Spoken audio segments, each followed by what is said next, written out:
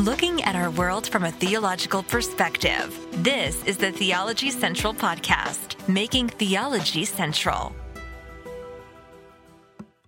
Good afternoon, everyone. It is Saturday, April the 16th, 2022. It is currently 3:57 p.m. Central Time, and I'm coming to you live from Abilene, Texas.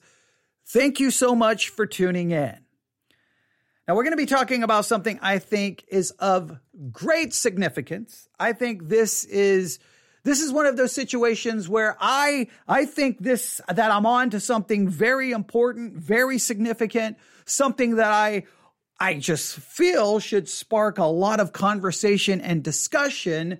But sometimes when I think, oh, this is amazing, this is awesome, this is great, other people are like, well, not so much. And then I will record something else that I'm kind of, all right, well, that's something to record. I don't give it much thought. And then I'll get all kinds of emails about that going, whoa, that was really great. That was awesome. I never thought about that. I'm like, but wait a minute. What about the broadcast where I talked about that really, really, really awesome thing? And well, nobody seemed to think it was as awesome as I did.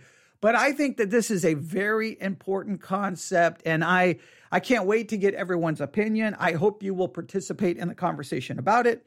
Of course, those on the Discord channel, please feel free to put forth your thought and perspective. But let's start with this. I want you to think about the word happiness, the word comfort, contentment. I want you to think about those concepts: happiness, comfort, contentment. I want you to think about how much the concept of happiness, we can add some other words, satisfaction, comfort, contentment, how much that motivates everything you do. I want you to really think about when it comes to your life and what really motivates you and the things you do, how much is it directed towards pursuing some sense of happiness, some sense of comfort, some sense of contentment, some sense of purpose, some sense of joy, some sense of satisfaction, some sense of pleasure? What really motivates you in life? When you see what you're pursuing and what you're doing, are you constantly pursuing that which brings you some sense of contentment, peace, joy, satisfaction, pleasure, comfort? I will argue that that's what really, really, really motivates us in our life, and it's what really drives us. And I think that fact is very critical into understanding not only sin, but the temptation to sin. All right? And I really want you to think about that. Now, here's what we're going to do. Let me explain how this all started. We have been working on a book written over 500 years ago by Thomas à Kempis called The Imitation of Christ. There's an entire series. You can go listen to it on the Church One app. I'm trying to get all of the episodes there. I think I've got a lot of them. There's probably some still missing, but I'm going to finally get them all placed right there in the Church One app. It'll be easy for you to find.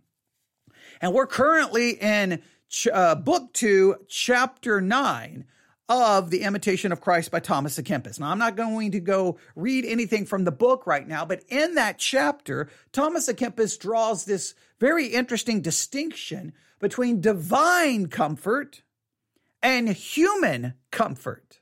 And Thomas à Kempis put forth an idea that what we should care about is divine comfort. We should not seek human comfort. We should only seek divine comfort. And once we have that divine comfort, that we should not even care about human comfort. Divine comfort versus human comfort. So I kind of raised a question and that discussion about this chapter about how dangerous could it be for us to think about and desire human comfort? how dangerous could the idea of human comfort be to us spiritually? Like, we don't think about the danger of human comfort. You don't see a lot of preaching about that. But is it possible that desire for human comfort, that need for human comfort, could actually be detrimental to your spiritual life? And some of the people who listened said they never thought of that and said that it was a good discussion. Well, after we were done, I couldn't stop thinking about it. I kept thinking about it and thinking about it and thinking about it. And I remembered, I think it was and when I was in the United States Air Force for the Airman Leadership School, ALS. And the military, if you're enlisted, that's one of the schools you have to go to before you can put on another rank. You have to go to Airman Leadership School. You have to complete the school, graduate, and you have to do all of that. Okay. And in one of those courses in Airman Leadership School, we talked about Maslow's hierarchy of needs. Maslow's hierarchy of needs. Now, if you don't know Maslow, his full name is Abraham Maslow, M-A-S-L-O-W. Abraham Maslow, and he created this hierarchy of needs. It's also known as a pyramid of happiness. And it made up his 1943 paper, A Theory of Human Motivation, and it was published in the Psychological Review. So we go all the way back to 1943, and he formulated what's known as Maslow's hierarchy of needs. It's also known as a pyramid of happiness. That's how I remember it, a pyramid of happiness. And while we were learning about this in Airman Leadership Schools, we were learning about what really motivates people. Like when you become a leader of troops, when you become a leader of airmen, when you become a leader of people in the military, you need to know what not only this hierarchy of needs, but you really need to know that what is the theory of human motivation, what motivates people, because if you can tap into what motivates people, it will make you a great leader. Now, its approach was very much from a psychological, a humanistic point of view. But the more I started thinking about it in relation to what Thomas à Kempis had to say, then I started thinking of it in relationship to the Bible. Then I started thinking of it in relationship to your Christian life and my Christian life. And I'm like, whoa, I think we're onto something very important here. So we're going to spend a little time understanding Maslow's hierarchy of needs. You probably even learned about it maybe in high school. You definitely probably learned about it in college. And if you didn't go to college and you didn't learn about it in high school, you probably came across it somewhere else. But we're going to talk about Maslow's hierarchy of needs or pyramid of happiness. I'm going to probably refer to it as the pyramid of happiness because I think that really works well here. But here is how this article begins here in regards to Maslow's hierarchy of needs or the pyramid of happiness. How do we become happy? How do we become happy? Now I'm going to stop the article right here and I'm going to go back to my original questions. How do you become happy? What satisfies you? What brings you peace, joy, and comfort and contentment in your life? Because that's the thing that really motivates us to pursue whatever we pursue. We want some sense of happiness, of joy, of satisfaction, of pleasure, of contentment. That's what really that drives us to do the things we do.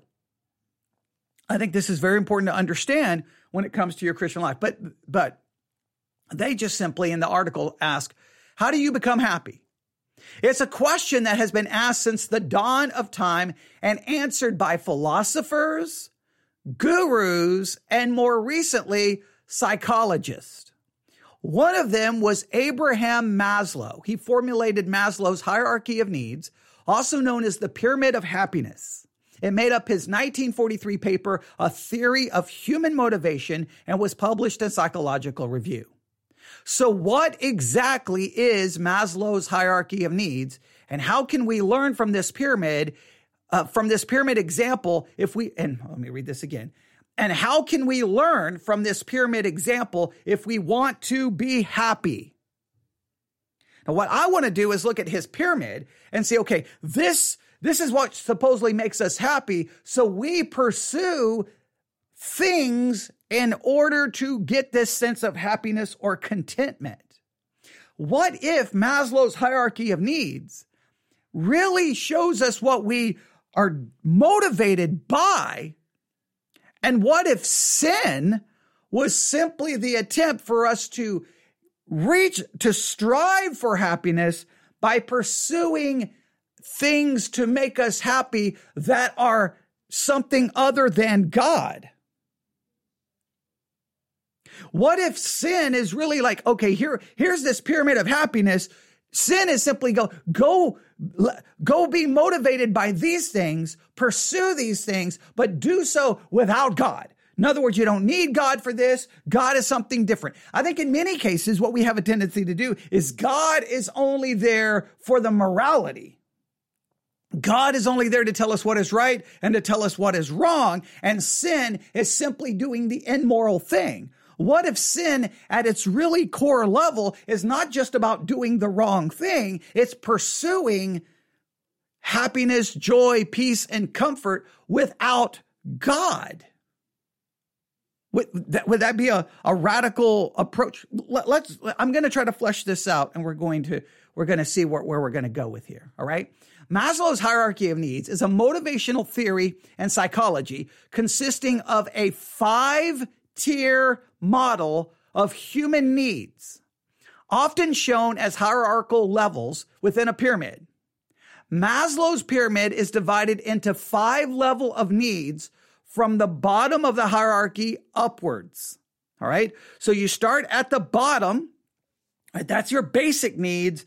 And then you move up the pyramid all the way to the higher level, which is kind of self-fulfillment or self-actualization.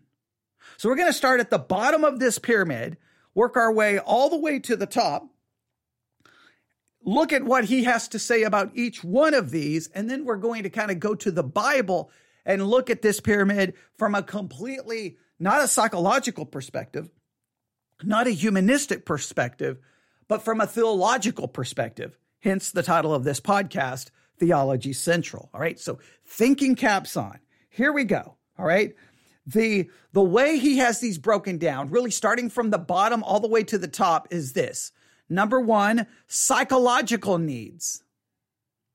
Psychological needs. In other words, if we're going to reach happiness, if we're going to find a sense of contentment and joy, we have to have our psychological needs met. Number 2, safety. We have to have safety. Number 3, love and belonging. Number 4, esteem. Number 5, self-actualization. That for them, that we all are driven to have this sense of peace, joy, and happiness. So what we do is we look to make sure our psychological needs are met. Then our safety needs are met. Then our belonging and love needs are met. Then our esteem needs, and then our self-actualization. Now, from a humanistic standpoint, you pursue these needs, that you're motivated by these needs. In other words, if I can say, if you do this, you'll get this need met, well, that will motivate you. And if I say if you'll do these things, you'll get this, you'll be motivated to continue to pursue that thing. You'll be willing to do that thing in order to get these needs met, because that's what you're motivated by. I will say this pyramid, if it represents a reality that inside all of us, we want these things, and we're motivated in our lives to do whatever is necessary to get these things. The problem is we tend to look at this pyramid and these needs almost completely apart from God or theology. Right? In other words, I'm driven. I'm going to do this because I want to feel this. I want this. I want this. I want this. And we're pursuing in a sense of a happiness, of a contentment, of a joy separate from God. We still may believe in God. We still may go to church. We may worship him. We may read our Bible, but God is just kind of there. He's almost separate from the pyramid. That is a major problem for your spiritual growth, right? So let's go through these, all right? Maslow's hierarchy of needs, the 5 levels. The first level is the psychological need. These are biological and physical requirements like breathing, food, water, and sleep. When these needs are not fulfilled, they become the only thing we are preoccupied with. This is interesting, all right? So we start right here. These are those basic psychological needs, and we are very much driven by these. We need our food, we need our sleep, we need our food, we need our water, we need our warmth. We need these basic needs met. And if we don't get them, we become preoccupied with them. We become absolutely obsessed with them, and we are motivated to do whatever is necessary to get those needs met. You'll probably say, well, what does that have to do with Christianity? I think it's very interesting how Christianity and how the Bible comes into play right here. But I'm not going to mention them right now. All right, let's go to the next one. Safety needs. These are things such as physical safety and the needs for home, employment, income, and health. Without fulfillment of these needs, a person continually feels insecure and unprotected. So you need physical safety. You have to have your needs met, home, employment, income, and health. All right. And this would fall along within the category of a basic need. So again, these basic needs, what happens if we don't have these basic needs? We become preoccupied with it. We don't feel secure. And we will just focus on pursuit. In many of these cases, God doesn't even come into the picture here. God may be over here giving us morality, but he doesn't come into play at this point for many people. All right, number 3, love and belonging. These deal with our desires for deep interpersonal connections, good family relations, friendship, sexual intimacy. Without them, we might become depressed or experience loneliness.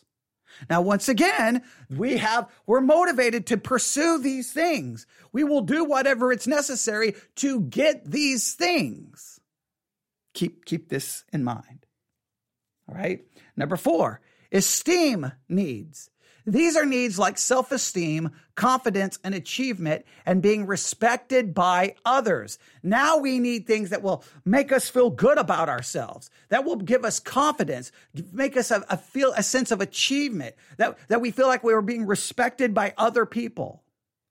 Number 5, self-actualization needs. These deals with creativity, spontaneity, and problem solving. They are met if we can become everything we are capable of becoming. Self-actualizing people have a grounded sense of well-being and satisfaction and a sense of awe, wonder, and gratitude about life. People who make it through all of those other steps on the pyramid reach this high level of self-actualization. And they're the ones who have found a sense of this life is wonderful. There's gratitude. There's joy. There's a sense of contentment. They've reached that highest level in Maslow's hierarchy of needs. Now, there's more we could read here about these, but we're not. The more I think about that, it seems in some ways the Bible is somewhat so contrary to that. From a biblical perspective, is it the pursuit of those things that gives us peace, joy, and contentment? Or is peace, joy, and contentment found from a biblical perspective and almost denying ourselves these things, not needing these things because we have God? I'm just going to start going through scriptures and you'll tell me what you think here, right?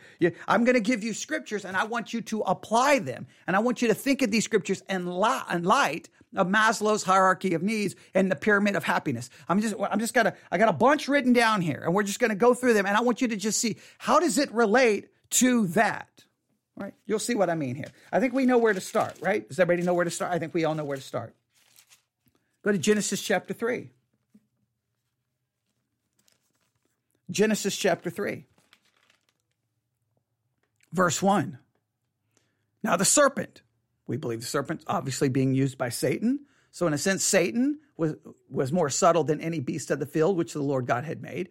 or the serpent, was more subtle than any of the beasts of the field which the Lord God had made. And he said unto the woman, Yea, hath God said, you shall not eat of every tree of the garden? Now, I think what he does here, personally, I think this is distraction, right? Because immediately he gets her focused on trees, right? In other words, hey, did God say you really can't have all of these trees? Because the focus is for her to go, no, we can have these trees. And so at this point, she's not thinking about God. She's not thinking about God's word. She's not thinking about morality. She's not thinking about anything. She starts thinking about, oh no, because the question is that, did God say you can't have these trees? No. He said, I can't have that tree. So in a sense, he distracts her from God to get her to focus on that which she cannot have. See, by saying, hath God said that you shall not eat of every tree of the garden, he already it seems like he already knows the answer. No, God didn't tell them they couldn't have all the trees of the garden. He told them they couldn't have one. By asking, did God say you can't have all of these? Immediately her focus will say, no. God said I can have those, but I can't have that one. And the minute that happens, her focus is not on what she can have, it's on what she does not have. And then she can be preoccupied is what she doesn't have. She forgets everything she has. Now she's focused on what she cannot have. And now look what happens. And the woman said unto the serpent, we may eat of the fruit of the trees of the garden, but of the fruit of the tree which is in the midst of the garden, God hath said, you shall not eat of it, neither shall you touch it, lest ye die. A mission accomplished. She's not worried now about the rest of the trees. She's worried about that one. That's what she's looking at now. I can't have that one. And I just think it's interesting. It's connected to eating, right? Remember in Maslow's hierarchy of needs, food is the very basic. And she's already forgotten what she can have. She's just looking at what she cannot have. Right? Now look here. And the serpent said unto the woman, you shall not surely die. All right. Now you shall not surely die. He's almost now promising her safety and security. That really deals with, hey, don't worry about dying. You're not going to die. You're not going to die. For God doth know that in the day you eat thereof, then your eyes shall be opened, and you shall be as gods, knowing good and evil. So he then, look, so it starts with the idea of food. Okay, that's what you can't. See that tree right there? You need that tree. That you can't have that tree. You can't have this food. That starts with the basic need, the psychological need. He takes care of the safety need. You're not going to die. And then he goes really all the way to the esteem and self-actualization. And basically what he says is like, God is keeping you from being like him. He's holding you back. You could understand good and evil. You could be like God. You could be like God. And he says, then your eyes shall be open and you shall be as gods, knowing good and evil. Look, God is keeping you from these esteem needs. He's keeping you from this level of self-actualization. So it's almost in a roundabout way. This is using Maslow's hierarchy of needs, or Maslow's hierarchy of needs captures, in a sense, the first temptation. The psychological needs, safety needs, and then really esteem and self-actualization. A good portion of the pyramid is being discussed here. And then look what happens. The woman saw that the tree was good for food. There's the psychological need. And that it was pleasant to the eyes, right? More psychological need, all right? A tree to be desired to make one wise, esteem needs. She took of the fruit thereof and did eat, and gave also unto her husband with her, and he did eat. She gives it to her husband. There's the belonging and love needs. She doesn't want to partake of it alone. In a sense, the whole pyramid is represented right here. Satan comes along and says, look, don't look to God for your psychological needs, for your safety needs, for your belonging needs, for your esteem needs, or for your self-actualization. Look to something other than God. Look to something. Here's God. Don't look to God to fulfill these needs. Look to something else. Look for a counterfeit. Look for the counterfeit.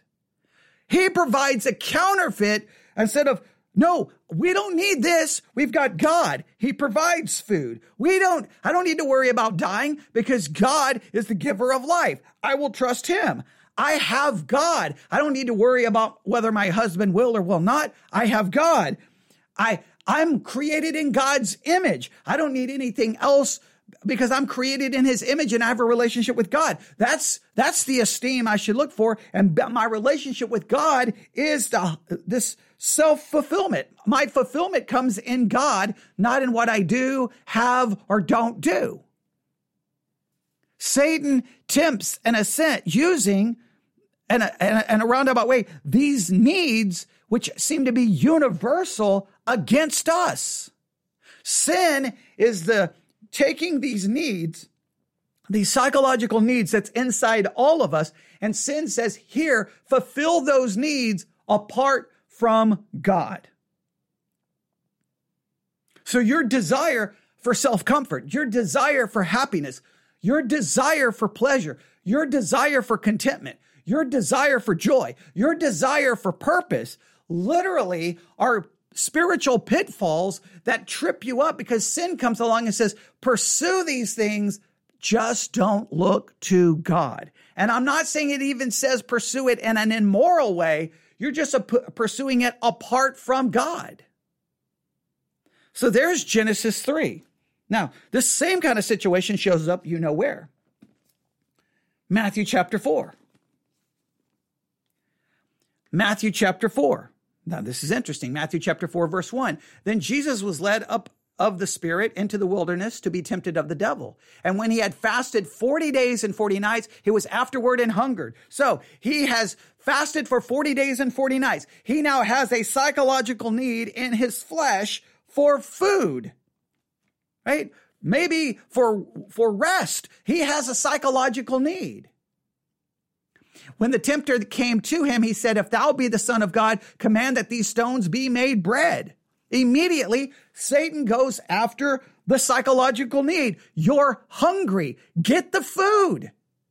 If you're the Son of God, make food, make bread. Fulfill the psychological need, pursue the pyramid of happiness, not worried about the will of your Father, not worried about God the Father would want. Just do it because you need it. Pursue the fulfillment of the need. Don't worry about God and his concern or how God would want you to fulfill the need. In other words, think of it this way. Fulfill the need. Don't worry about glorifying your Father.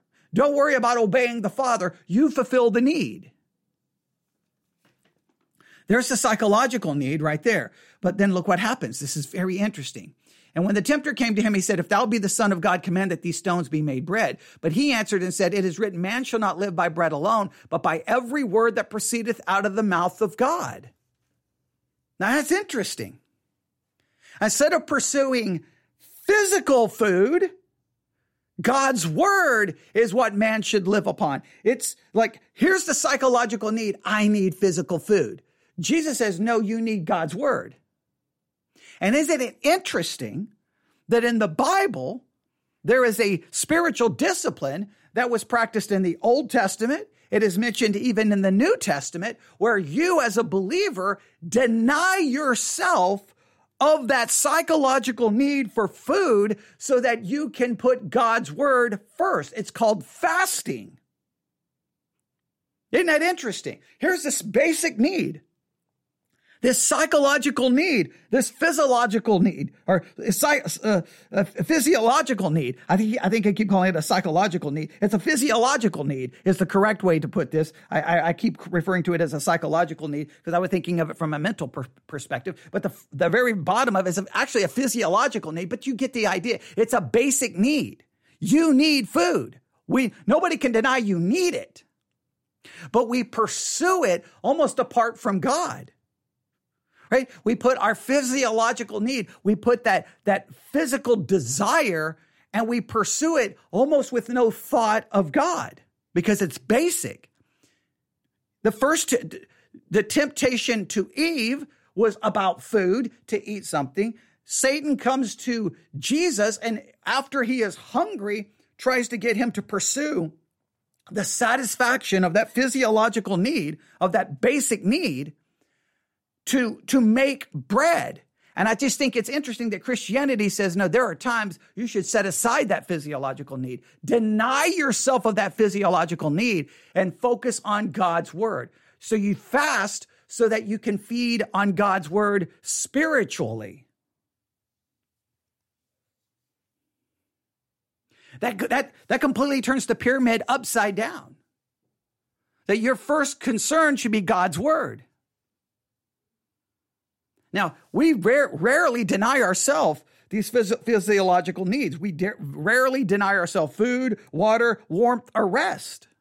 We pursue those. Theologically, it seems like, no, sometimes the way we discipline ourselves is by denying ourselves these physiological needs so that we focus on God. I think that's interesting. So then, but look what happens next. Then the devil taketh him up into a holy city and setteth him on a pinnacle of the temple and saith unto him, if thou be the son of God, cast thyself down, for it is written, he shall give his angels charge concerning thee, and in their hands they shall bear thee up, lest at any time thou dash thy foot against a stone. Now this deals, you could look at this a lot of ways.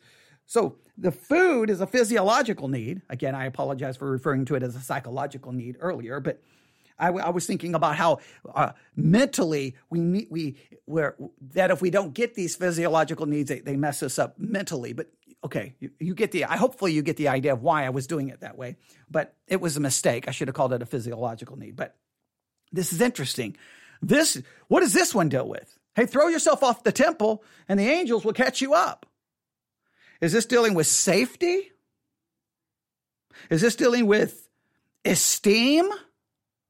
Hey, throw yourself off the temple. The angels will catch you up. In other words, prove yourself. Do you have this safety? Will the Father protect you? What is he going after? One of these needs in Maslow's happiness pyramid. Right? And he says, don't tempt the Lord thy God. In other words, we may want to tempt God to provide our safety needs. We may want to tempt God to do something to give us to meet our esteem needs. But we don't run around tempting God. We trust God without tempting him. Again, the devil taketh up him into a exceeding high mountain, and showeth him all the kingdoms of the world and the glory of them. And he said unto them, this is Matthew 4:9, these things will I give to thee if thou wilt fall down and worship me. So now here he's like, okay, this clearly goes with basically almost the esteem and self-actualization. You can have everything if you'll simply worship me. You can have everything. And what we have a tendency to do is when we're pursuing these esteem to make ourselves feel good, to give ourselves a sense of prestige, a feeling of accomplishment, which this is a psychological need. It is a psychological need here. This esteem is a psychological need. We want to feel good. We want to feel a sense of purpose. We want to feel a sense of accomplishment. We want to reach this level of self-actualization.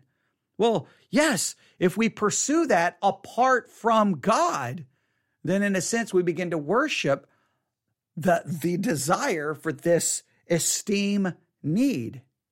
In a roundabout way, this is following the same pattern. It's going after these basic human needs. Jesus in his humanity had this, he's tempted in all points like we are. Those needs are that physiological need, which I think is still connected to a psychological need. I could try to justify that, but okay.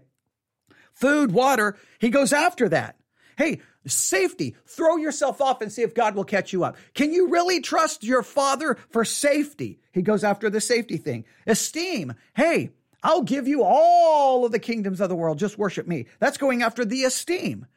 The pyramid is still showing up right here. Now, what's interesting is right after this testing, really going after these concepts, Jesus, soon after, begins to preach what we refer to as the Sermon on the Mount in Matthew chapter 5. Now look at how this turns this all upside down. Matthew chapter 5. Blessed or happy are the poor in spirit. Poor in spirit. Some try to attach this to physical poverty, but the thing is, you will receive spiritual happiness, right? Spiritual joy when you realize the poverty in and of yourself. In other words, you don't find blessing in the pursuit of Maslow's pyramid. You find happiness in realizing your own poverty. That seems very different than Maslow's pyramid. Blessed are they that mourn, for they shall be comforted.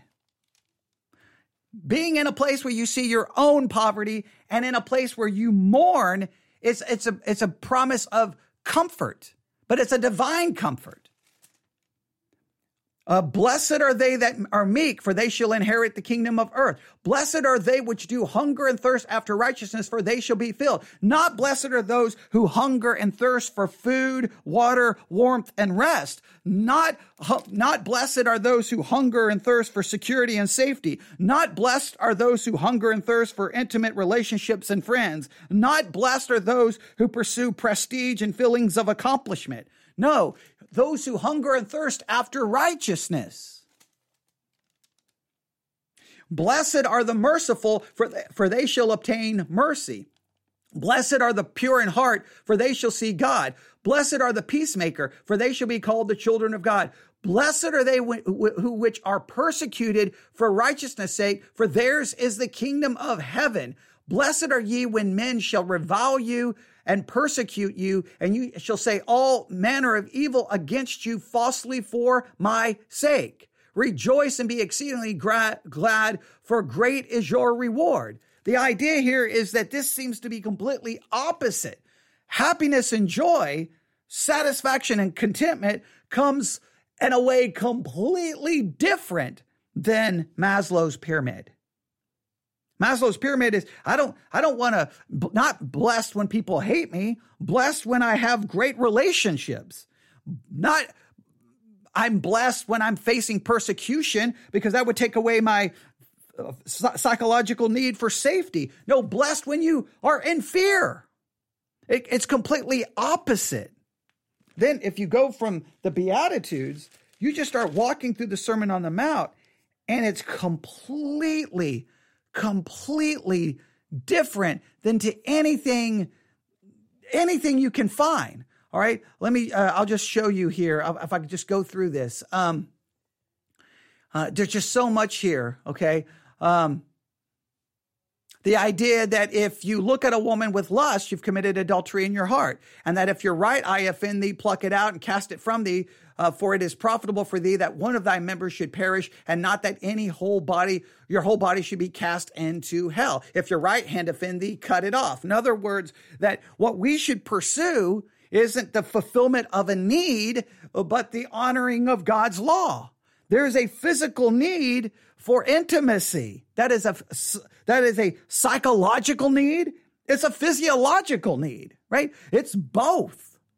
But we cannot pursue that against what God would. In other words, God would rather have you do without, and you should still find this sense of blessedness and happiness even when the need is not met, but we'll seek out human comfort. If you go through the rest of this, rest of the Sermon on the Mount, you're supposed to love even your enemy. You're supposed to bless those you're supposed to turn the other cheek. You're supposed to bless those who would persecute you and use you. That goes completely against Maslow's pyramid, right? Because you're literally loving, forgiving, and turning the other cheek to those taking away your safety needs. You're literally you're loving and blessing those who may take away your esteem needs. You are to love and bless and do good to the person who may be taking away your feeling for love and intimate friendship and fellowship. They're attacking it, but you're still supposed to love them. Everything in the Sermon on the Mount really turns the entire pyramid upside down.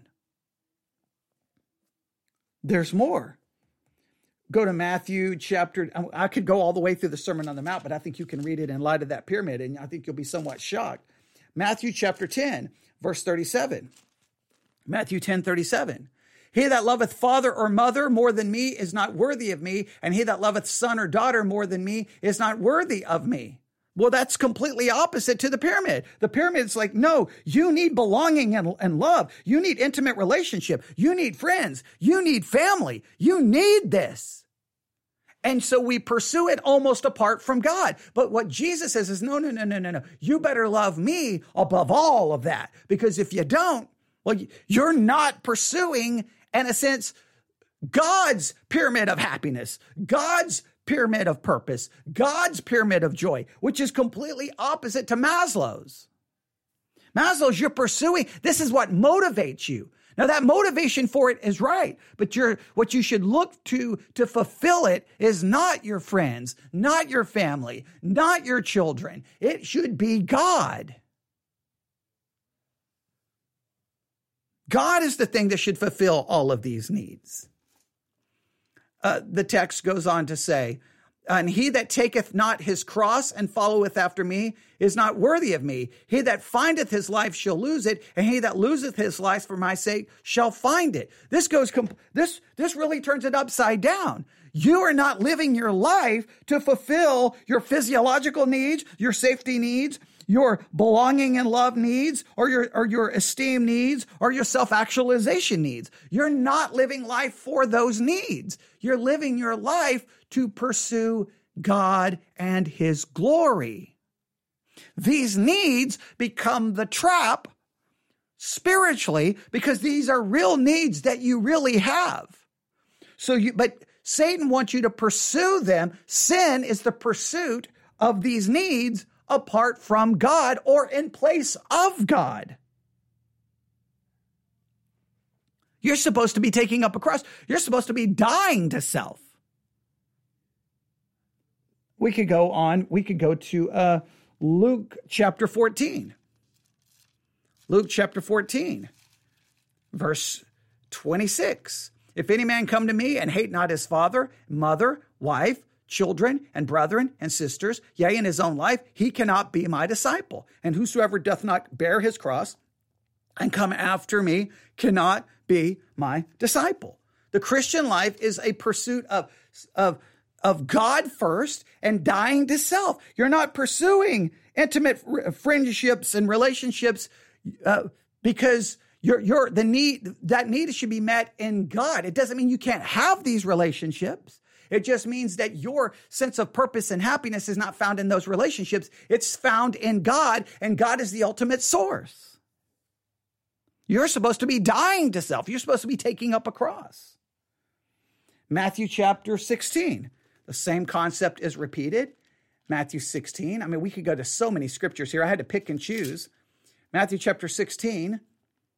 Jesus said this unto his disciples, if any man will come after me, let him deny himself, take up his cross, and follow me. That's what the Christian life is. Denying self, dying to self, and stop following self. Self has these physiological needs, these safety needs, these belonging needs, these esteem needs, this wanting to get to self-actualization. All of that is your physiological, psychological needs that motivate you. That motivation gets us to pursue these things apart from God when Jesus says, no, listen, stop. Yes, you have those needs. Die to yourself. Deny self. Stop following yourself. In other words, these are not our motivation. God is our motivation.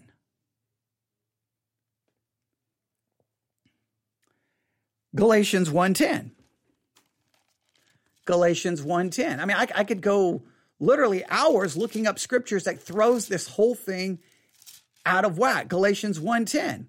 For do I now persuade men or God? Or do I seek to please men? For if I yet please men, I should not be the servant of Christ. seeking to be a man pleaser, you shouldn't even be a servant of Christ. Well, there's your whole belonging and love needs. When you have a belonging and love needs, you don't want to offend anyone. You don't want to lose friends. You don't want to lose family because you desire that. That's motivates you. That's a natural motivation. I want to make it very clear. The psychological/physiological needs for food, water, warmth, and rest. That is a real human need. Completely understand that. But the pursuit of that can literally become a spiritual trap because you're pursuing that not without thinking about God. And God comes along and says, okay, those very basic needs, here's what I want you to do. I want you to take time to deny yourself those physiological needs. I want you to go without food so that you can learn that man does not live by bread alone, but by the word of God. What are we to desire? We're to desire the word of God as a newborn desires milk. We're to desire God's word more than money, more than food. We don't do that because the physiological need becomes more of a God to us than God. Safety needs. We pursue safety more than we pursue God. Belonging and love needs. We want family. We want a spouse. We want sexual intimacy. We want all of these things. And these are natural desires, but we want them, in many cases, more than we want God. Esteem needs. We want to feel good about ourselves. That's an okay.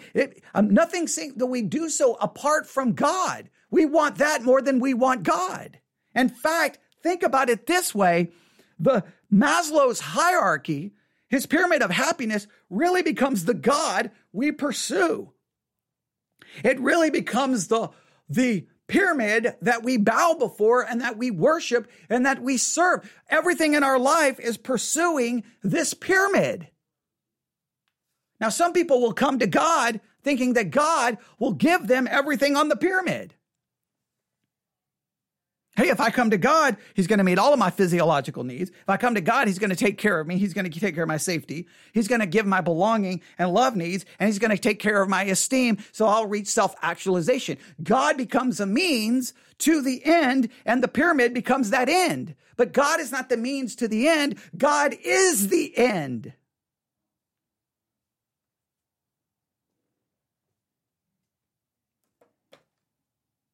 I'm going to stop right there. I want you to, you look it up. Maslow's hierarchy, pyramid of happiness. You'll find it. If you cannot find it, just email me, newsif@yahoo.com. I will post this in the Discord channel. I want you to look at it, and I want you to just see how the Bible is different than this pyramid. The Bible does not deny that we have these physiological needs, these safety needs, these belonging needs, these esteem needs to reach this quote unquote self-actualization. The Bible seems to say the physiological needs, sometimes we have to deny ourselves these so that we make sure God is first. Safety needs, I focus on God, not my safety. My belonging is to be found in God, not in people. My esteem, I'm to deny self. I'm to die to self. Why am I worrying about my own esteem? My esteem is found in my identity in Christ. My self-actualization is really God's glory. I think it's different. So I think by realizing this, we see what motivates us. And then that very motivation, like that motivation for comfort, we will accept human comfort over divine comfort because comfort becomes our goal more than God becomes our goal.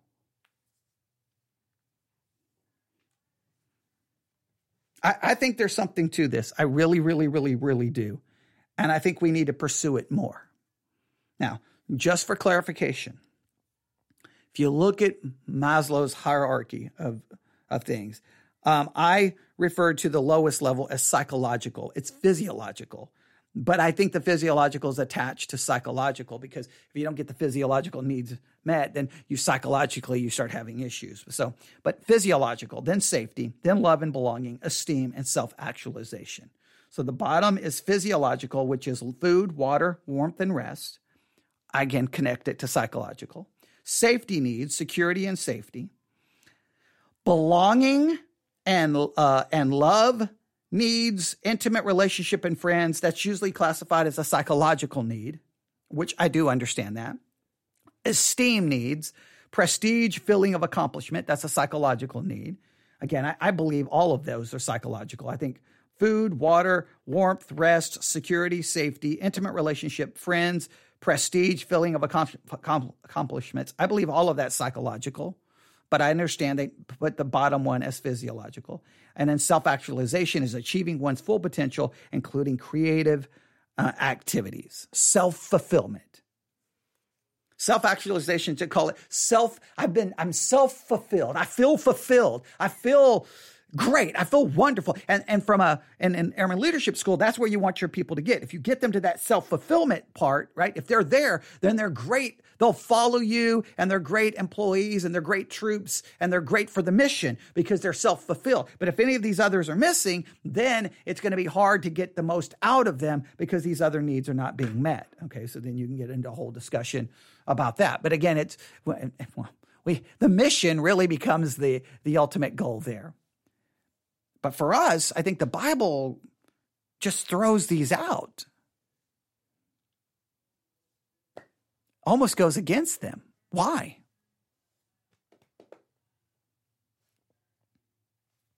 I'm just going to stop right there. You can email me, newsif@yahoo.com, newsif@yahoo.com, newsif@yahoo.com. All right. I think we're on to something. We still need to flesh it out, still need to work on it. Everyone's going to have some differing opinions. That's fine. But I just think if you place that there, start looking at Scripture, you can see what happens. You look at Maslow's hierarchical needs, you look at his pyramid of happiness, and then you look at Scripture, and you just tell me what you see. There we go. All right. I'll stop right there. Thanks for listening. Everyone have a great afternoon, a great evening. God bless.